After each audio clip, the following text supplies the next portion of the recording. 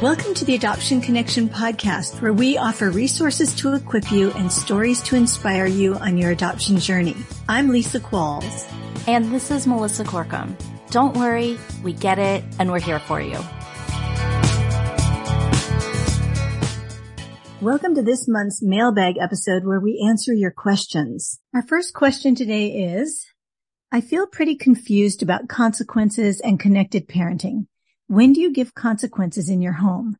I've typically not given a lot of consequences when my kids are operating in fight or flight, but I'm starting to think that maybe I should. I would love to hear if and when you give consequences in your home, and if you don't, what does it look like? How do you handle inappropriate behavior, disrespect, etc.? I love this question. I answer this question for parents all the time in our coaching programs. It makes sense in my head, so hopefully I'll be able to say it here on the podcast in a way that makes sense. I think the first thing I would say is we have to play a little bit with the semantics, because a lot of times people are using consequences and punishments interchangeably.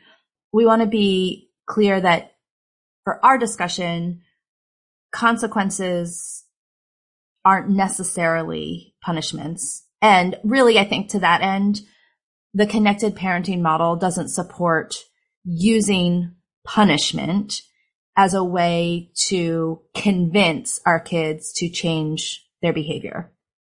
That being said, I think connected parenting often gets a bad rap as being too permissive, that we are letting our kids get away with things because we don't use punishments as a way to correct behavior. One of my most favorite quotes from Dr. Purvis talks about this balance of structure and nurture, which I think is actually going to be a theme for today's episode. All the questions seem to be running along this theme of how do we balance structure and nurture. But she would say that if we give our kids nurture when they need structure, right? So we're not too connected. That's probably not a thing, but we're too kind, too understanding for the behavior, then we inhibit their ability to grow. But if we give structure when they really need nurture, so if we're maybe punitive when really they need us to understand what's going on in their nervous system, then we inhibit their ability to trust. And so there's this fine line of having both a structured response and a nurture response.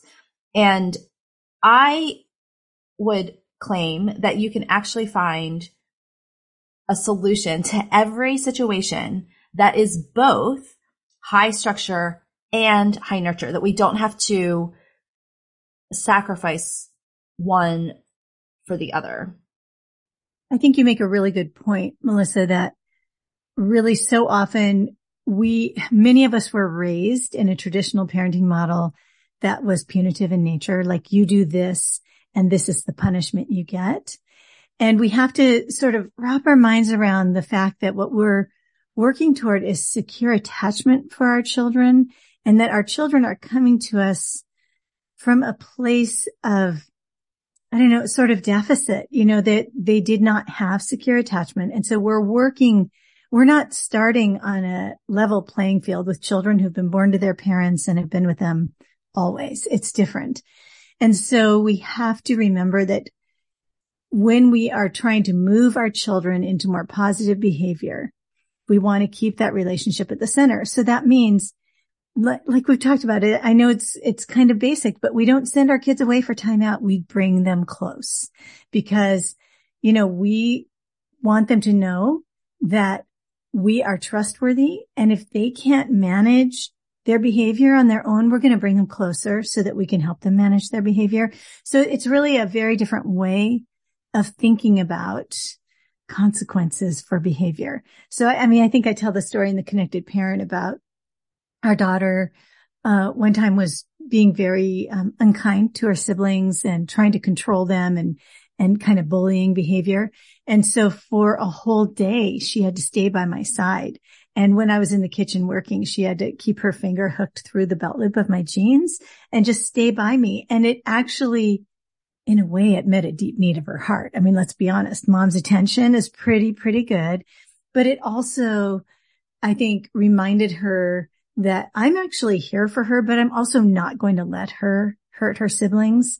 So it's just really a different way of thinking about it. It was a consequence, in a sense, of her behavior that she had to stay close, but it was also a meeting of her need that she was not able to manage on her own.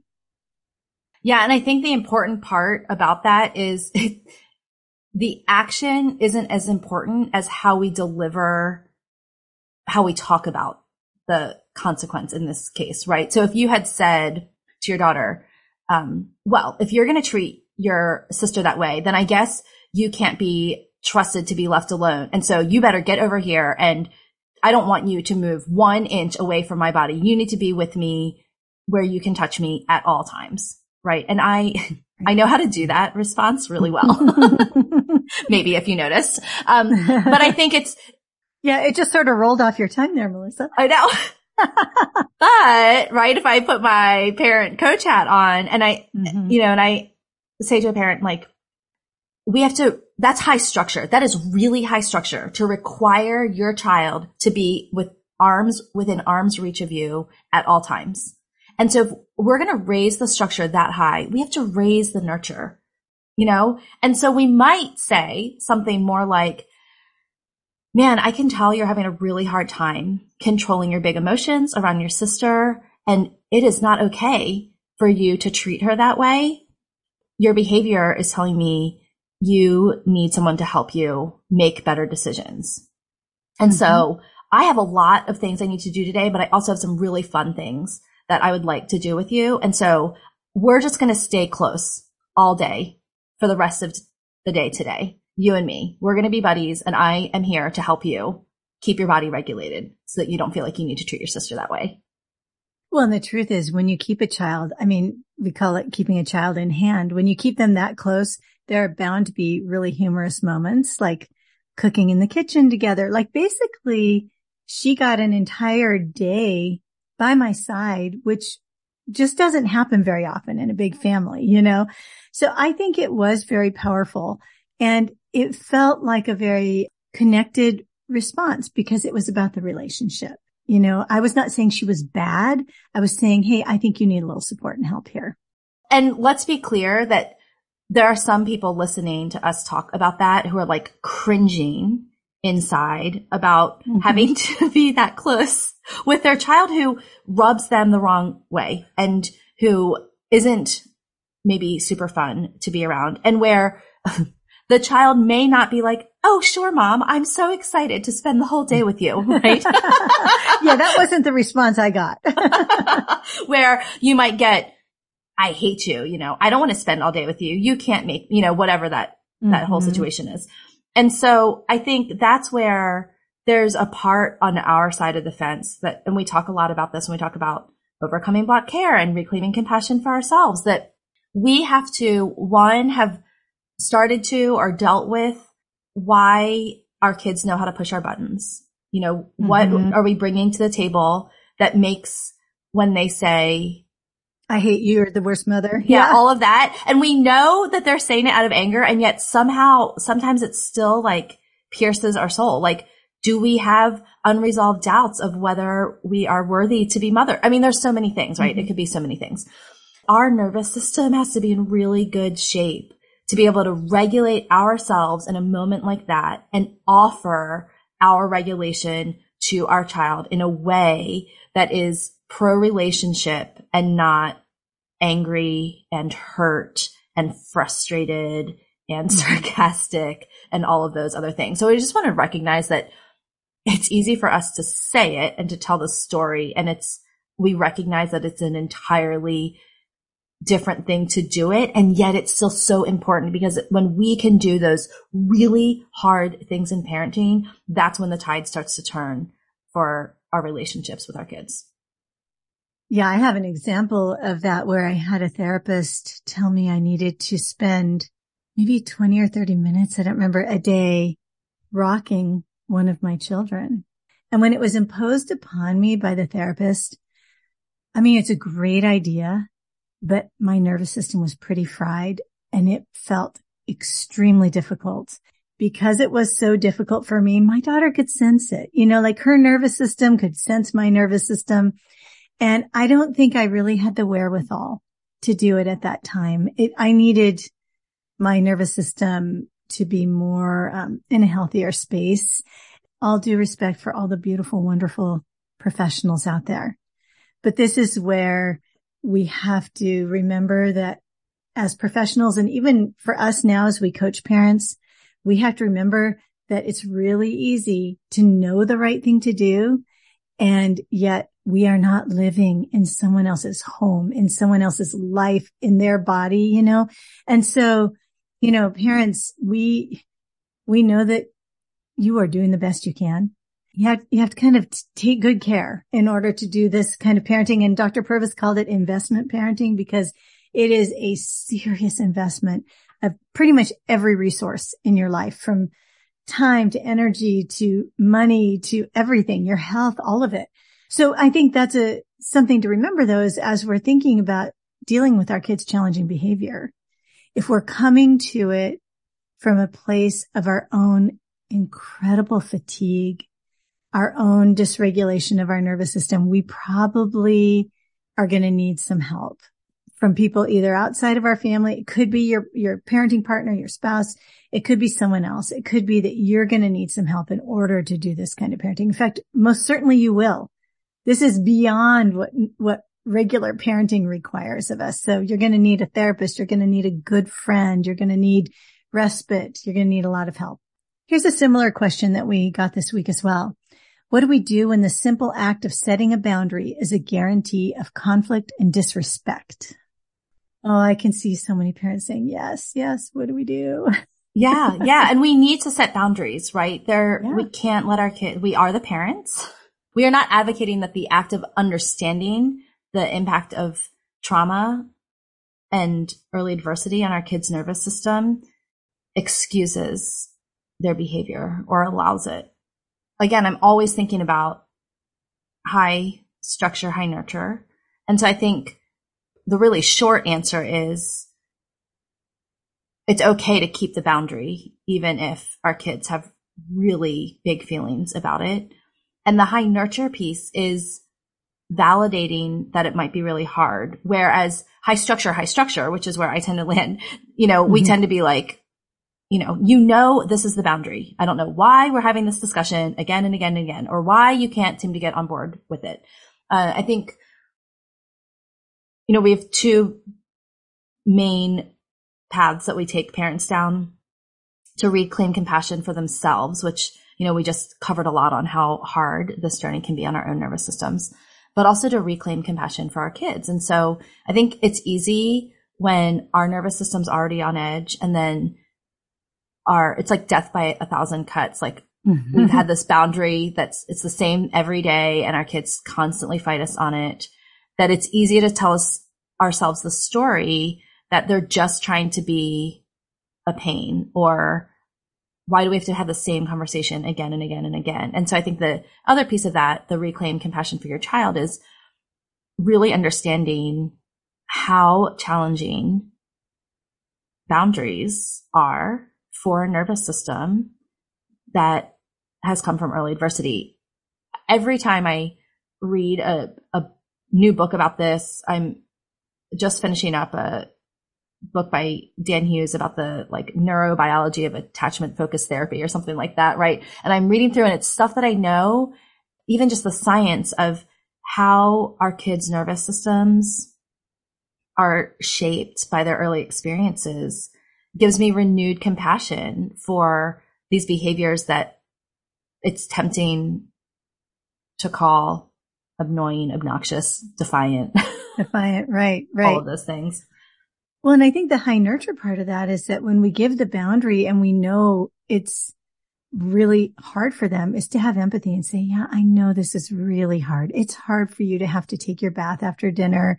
And I know that you really don't want to, but hey, why don't we get these toys? We're going to put them in the tub, whatever it is, try to have empathy for their response, because what we really want is for them to stop complaining, right? And just do it, because every night you have your bath after dinner, whatever it is, but our kids need They need our empathy because again, it's about the relationship. It's about connection, but that doesn't mean we say, oh, you're really unhappy. Okay. You don't have to take a bath. No, it's, oh, you're really unhappy. I know it's hard. And let me help you take that bath. Yeah. I think the other piece, especially for older kids, but I think really for kids of all ages, is sometimes because it's uncomfortable for us to manage that reaction again and again and again, we may overcompensate and maybe escalate the situation either by being overly empathetic or overly dismissive. So there's like this fine line where you can empathize and say, I know it's really hard.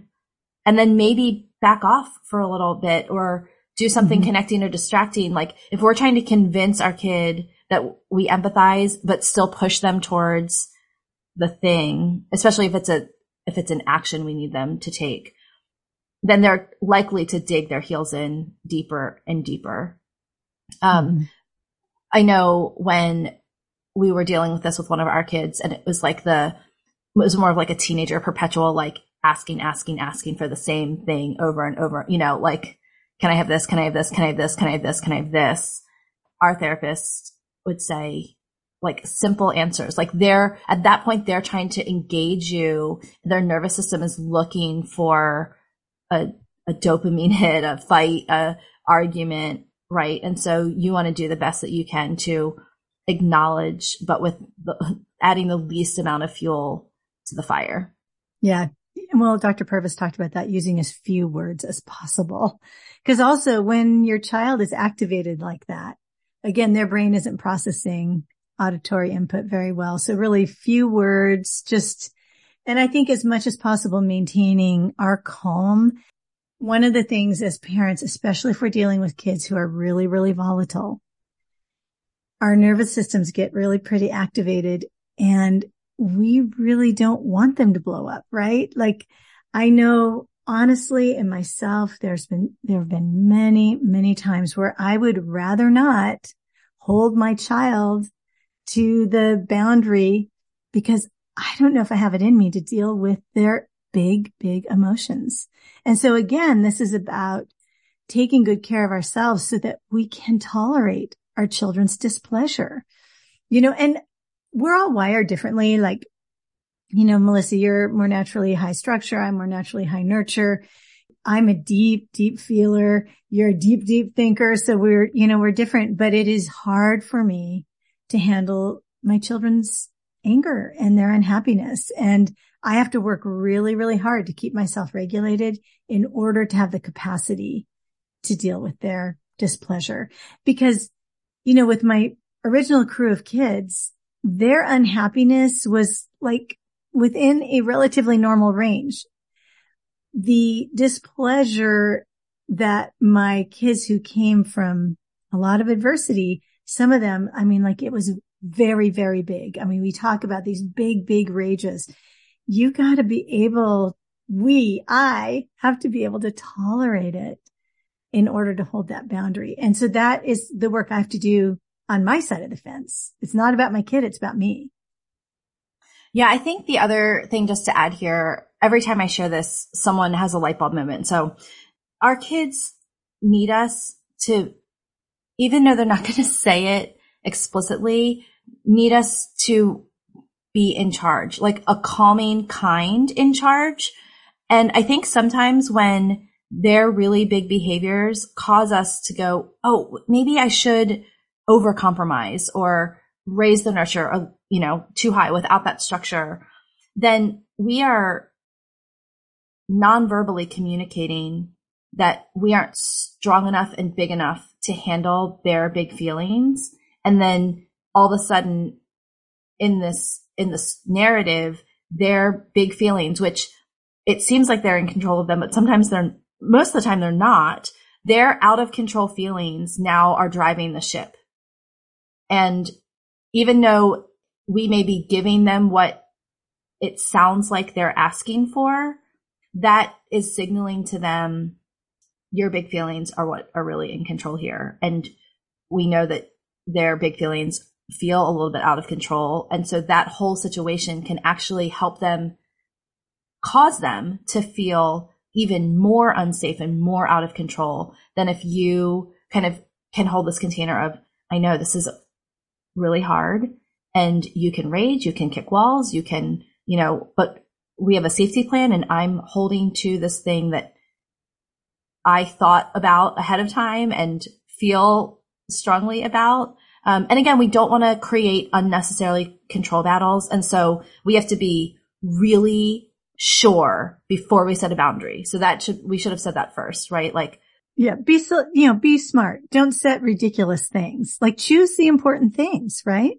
But once you set it, you really want to communicate to your child, I'm strong enough, stable enough. I'm the anchor in your storm or the lighthouse in your storm or whatever metaphor works for you, to hold space for whatever your reaction is. And I'm here to co-regulate you and we'll get out of this together.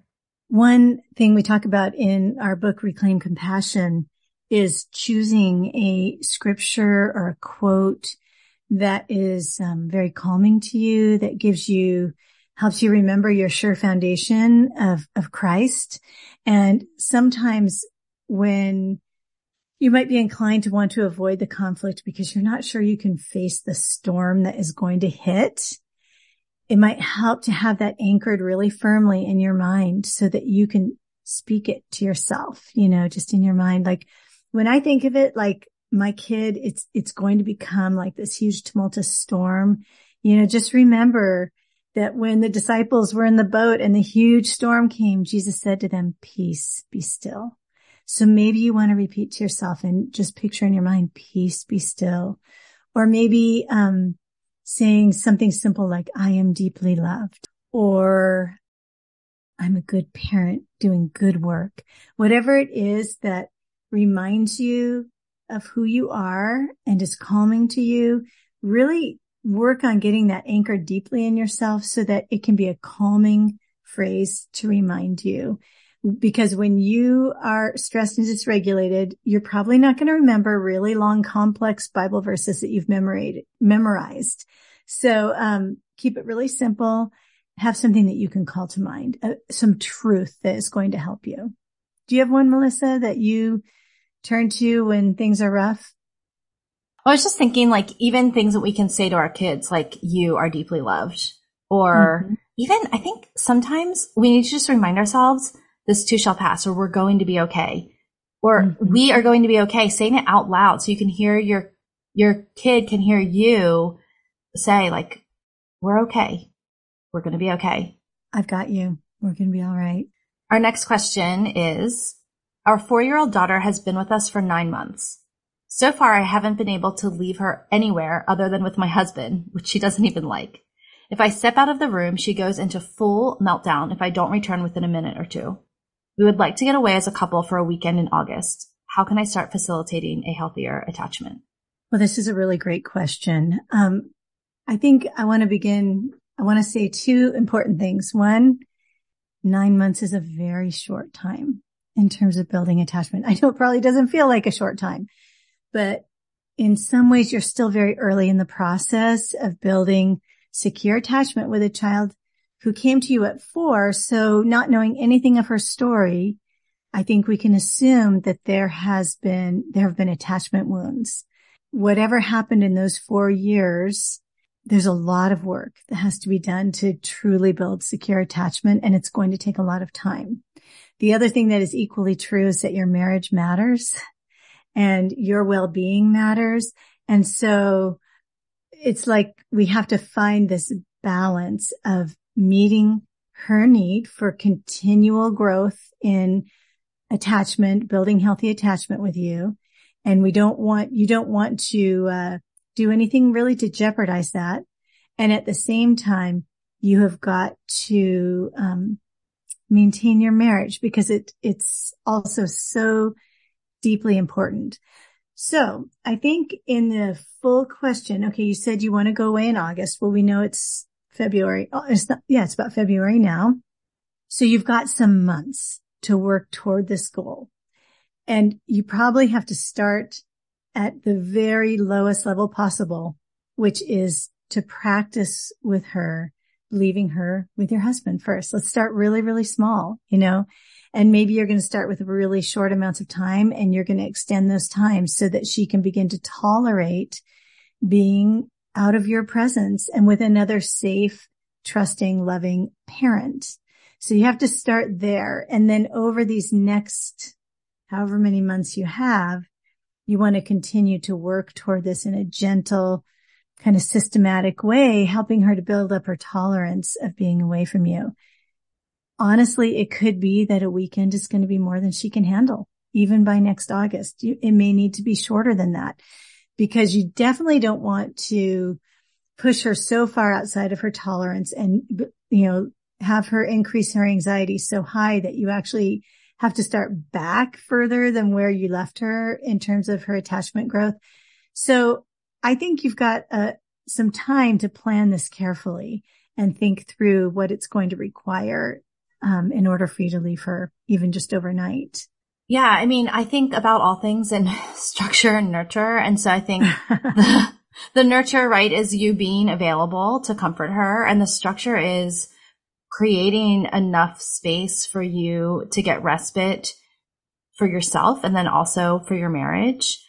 Even small things like going to shower, when your husband gets home from work, even if she has really big feelings, screams the whole time, you know that she's safe. She might not feel safe by that, but that's a small amount of time for the nervous system to be in distress, but in a situation where all the other things are as safe as they can be, right? In a familiar place, in her home, with a familiar person, her dad, where maybe you even go out to the grocery store or you just run up the street for a Starbucks and come back. And so start small, 5, 10 minutes.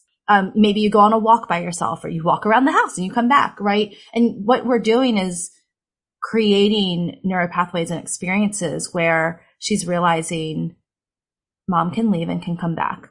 And then you're going to grow and stretch that, right? Then maybe you can go out for a whole evening for a mom's night out. Or I would encourage you sometime this summer before August, maybe go away for an overnight so that even the bedtime routine is done by somebody different. We know that in order to help our kids grow, sometimes they need to be stretched, and sometimes creating so much rigidity in their routine and schedule actually creates more fragility, right? Because we need to learn how to be a little bit flexible. I even remember someone talking about rotating where everyone sits at the dinner table, right? Like our kids need stability and routine, but if we make sure that they always have the same fork and the same plate and they sit in the same place or they eat the same food, then what we create is a lot of inflexibility. And so we want to build flexibility into her nervous system in small ways. Maybe you drive a different way to school or to church or to the park, or you even switch, which way her pillow is on her bed, like sleep at the head or the foot, like if she's, in a bed that it doesn't really matter. And then, build up to you and your husband going, like leaving her with someone safe. I think we talked about this on another episode at some point, but what we did with our kids is we brought people in to do life with us and build friendship where our kids were being exposed to other people in close, like we would have people over for dinner, the same people over for dinner every week. And we didn't leave, but these people played games with our kids, interacted with them.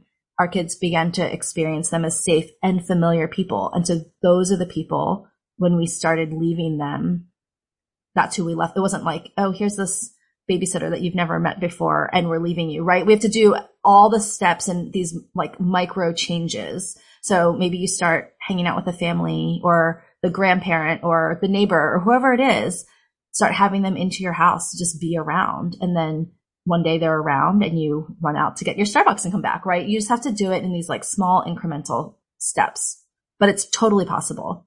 For some kids, I think it helps to have sort of a parting ritual or symbol of connection. Like, maybe you draw a little heart with a marker on her hand, maybe on the back of her hand so she can see it and say, okay, here's a heart on your hand. I'm going to draw a heart on my hand because even when we're not together, mommy loves you. And it's not a bad idea too, to create sort of a coming together little ritual. Maybe you do a kiss on both cheeks, or maybe you do a high five and a hug, whatever it is. I think kids, they like the predictability. Of course, now Melissa was just saying we don't want to let them be too rigid, but I think giving kids a reminder that they can see and then sort of a happy coming together ritual can be really helpful for them. Our last question is from Leah. Hi, I need advice about my teenage son who has been sneaking behind our backs to see his birth parents. They happen to live within a mile of our home. When we tried to have a relationship where we could get together under supervision at times, they violated a lot of our trust by sneaking behind our backs in some different ways. And so we're on a break from contact with them, but now our son is sneaking behind our backs. Any advice on how to handle a situation like this? Well, this question, I think, sort of taps into a lot of things with Melissa and me. We're both adoptive moms. Melissa's an adoptee. I'm a birth or first mom. And so this is sort of touching us in all the places, in terms of our relationships in the adoption world. I wish we knew more about why the restrictions have been put in place. It sounds like there was an attempt to have a relationship with your son's birth family, and something happened that shook that up, and the decision was made to sort of cut off contact for now. As you know, and as all of us listening know, the thing about teenagers is that they are big enough and strong enough. They can ride their bike a mile. They can leave school and go places, so it is really hard to impose these restrictions on your son. Not only that, I think we cannot forget how deep the bond is between the first parent and your son. And so I don't know how long he was with them before he came to you. I don't know what the relationship was like, but clearly something happened that they were no longer able to care for him for whatever reason. But also clearly he seems to have a need to want to connect with them. Like we talked about with our kids and with boundaries, you've set a boundary and it's being violated. And I think in this case, perhaps the best thing to do is to try to bring everybody close. Because your son is not able to be with his birth family within his relationship with you, he's kind of going outside of that and creating this relationship with them independent of you.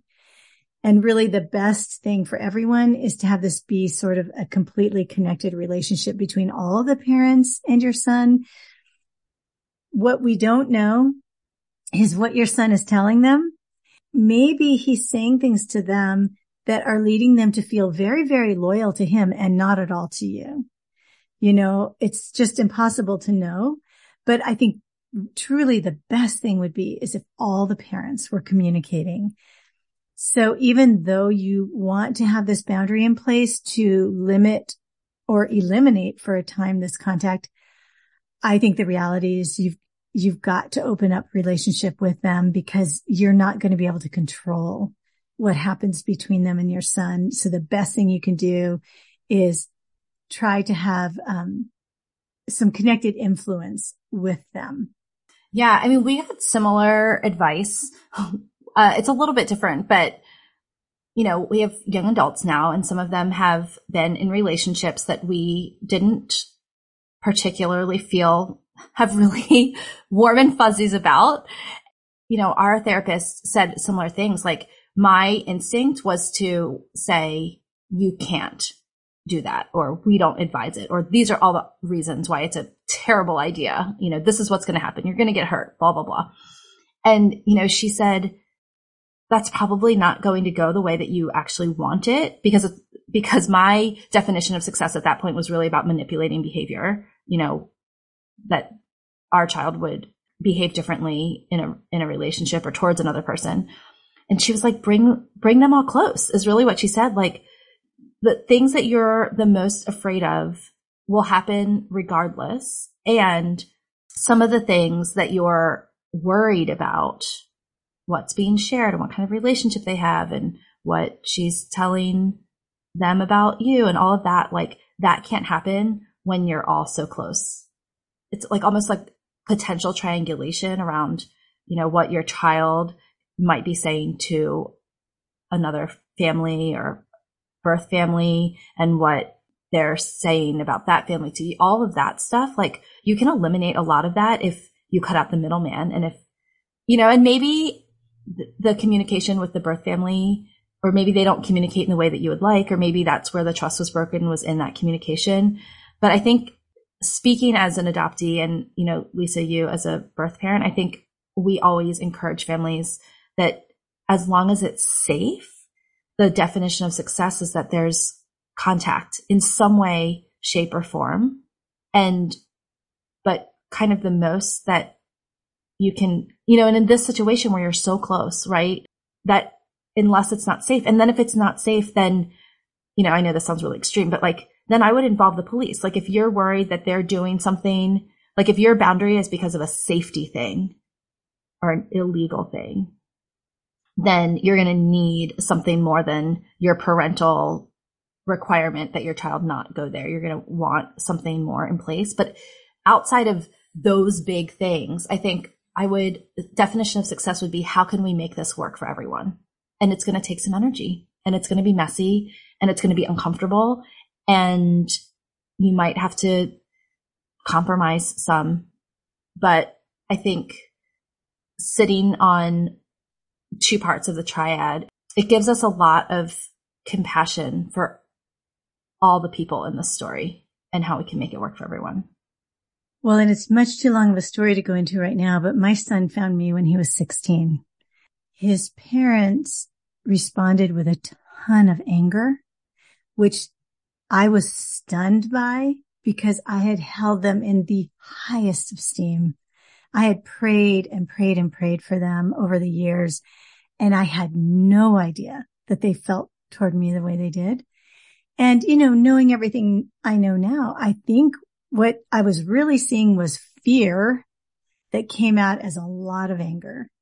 And what I wanted more than anything was to have a relationship with them because I respected them as my son's parents. And I would have loved to have had a relationship with them, but that wasn't something that they were open to having. And it never did happen. And so my son's relationship with me was completely independent from his parents. And that was very sad and very difficult for him. Even as an adult, it was very, very difficult for him. And so I would just, as far as it is possible with you, I think of that scripture, as far as it's possible for me, be at peace with all men. So I would do everything in your power to cultivate a relationship with his family so that he has the freedom to move between. And again, I know safety is an issue, and I don't think you're wrong to have concerns. Nothing. I get that as an adoptive mom. I mean, I try to put myself in your place, and I would have fear. I get that, but try as much of it as possible. I can't even say that. As far as it's possible for you, reach out to these parents, form a relationship with them. It is the best thing you can do for your son. It's the best thing you can do for your relationship with your son. It's the best thing you can do for them. So if possible, that is the direction I would go. And it will be messy and it will be hard. And I think it'll still be worth it. Otherwise, I think you run the risk of your son feeling like he has to choose. And that's just not a position we ever want our kids to be in, but it also may not go the way you want it to go if he has to choose. Leah, I know this is really hard, and I'm sorry. And I think if you're a person of faith, I would just pour it out before the Lord. I really, really would. And put all your fears and all your worries in his hands and trust him to show you a clear path of what you need to do. Well, thank you for everyone who sent in questions for this month's mailbag. I wanted to close with two things. One is we answer these questions with a lot of words and a lot of advice, but without a lot of detail. When we work with parents and we give advice in a coaching environment, we ask a lot of questions and we really then tailor our response to their particular situation. And we realize that in this venue, we're missing that opportunity and missing a lot of the details. So if you ask a question and our answer is way off the mark for what you were hoping for, or if you'd like to be able to dialogue on a more personal basis and get coaching around all of these things, we would invite you to join us inside of Reclaim Compassion, which is our new group coaching program. One of the things that we're super excited about this program is that the coaching and the community aspect of it is on an app, a messenger app called Volley, which allows us to video chat with people, and also voice and text chat if maybe, you feel like you're a hot mess, but we kind of video pretty authentic. We're all hot messes. Yeah, in the Volley app. And what we love about that is that it doesn't matter where you are, what time of day it is, that you can hop on there and get support. We have people all over the world in all different time zones, and it allows us to meet them where they are. Now, we might not volley you at 3 a.m. back, but there are so many people in the community who are willing to support you. You won't have to wait more than a day for sure to get some encouragement and get advice and get guidance for your particular situation. And then there's also an entire content library that really walks you through some of the foundations of the things that we've built our answers on. And then lastly, if you would like to submit a question for our next mailbag episode, we would invite you to do that. Our last question where we got to hear Leah's voice, that's our favorite, to answer questions where you ask it with your own personality and you get to explain it to us. So we would invite you to do that. There's a really quick little recording widget at the show notes for today's episode, and you can find that at theadoptionconnection.com/211. Before you go, we'd love to connect with you on social media. Our new Instagram handle is @postadoptionresources. Or better yet, join our free Facebook community at theadoptionconnection.com/Facebook. Thanks so much for listening. We love having you. And remember, you're a good parent doing good work. The music for the podcast is called New Day and was created by Lee Rosevier.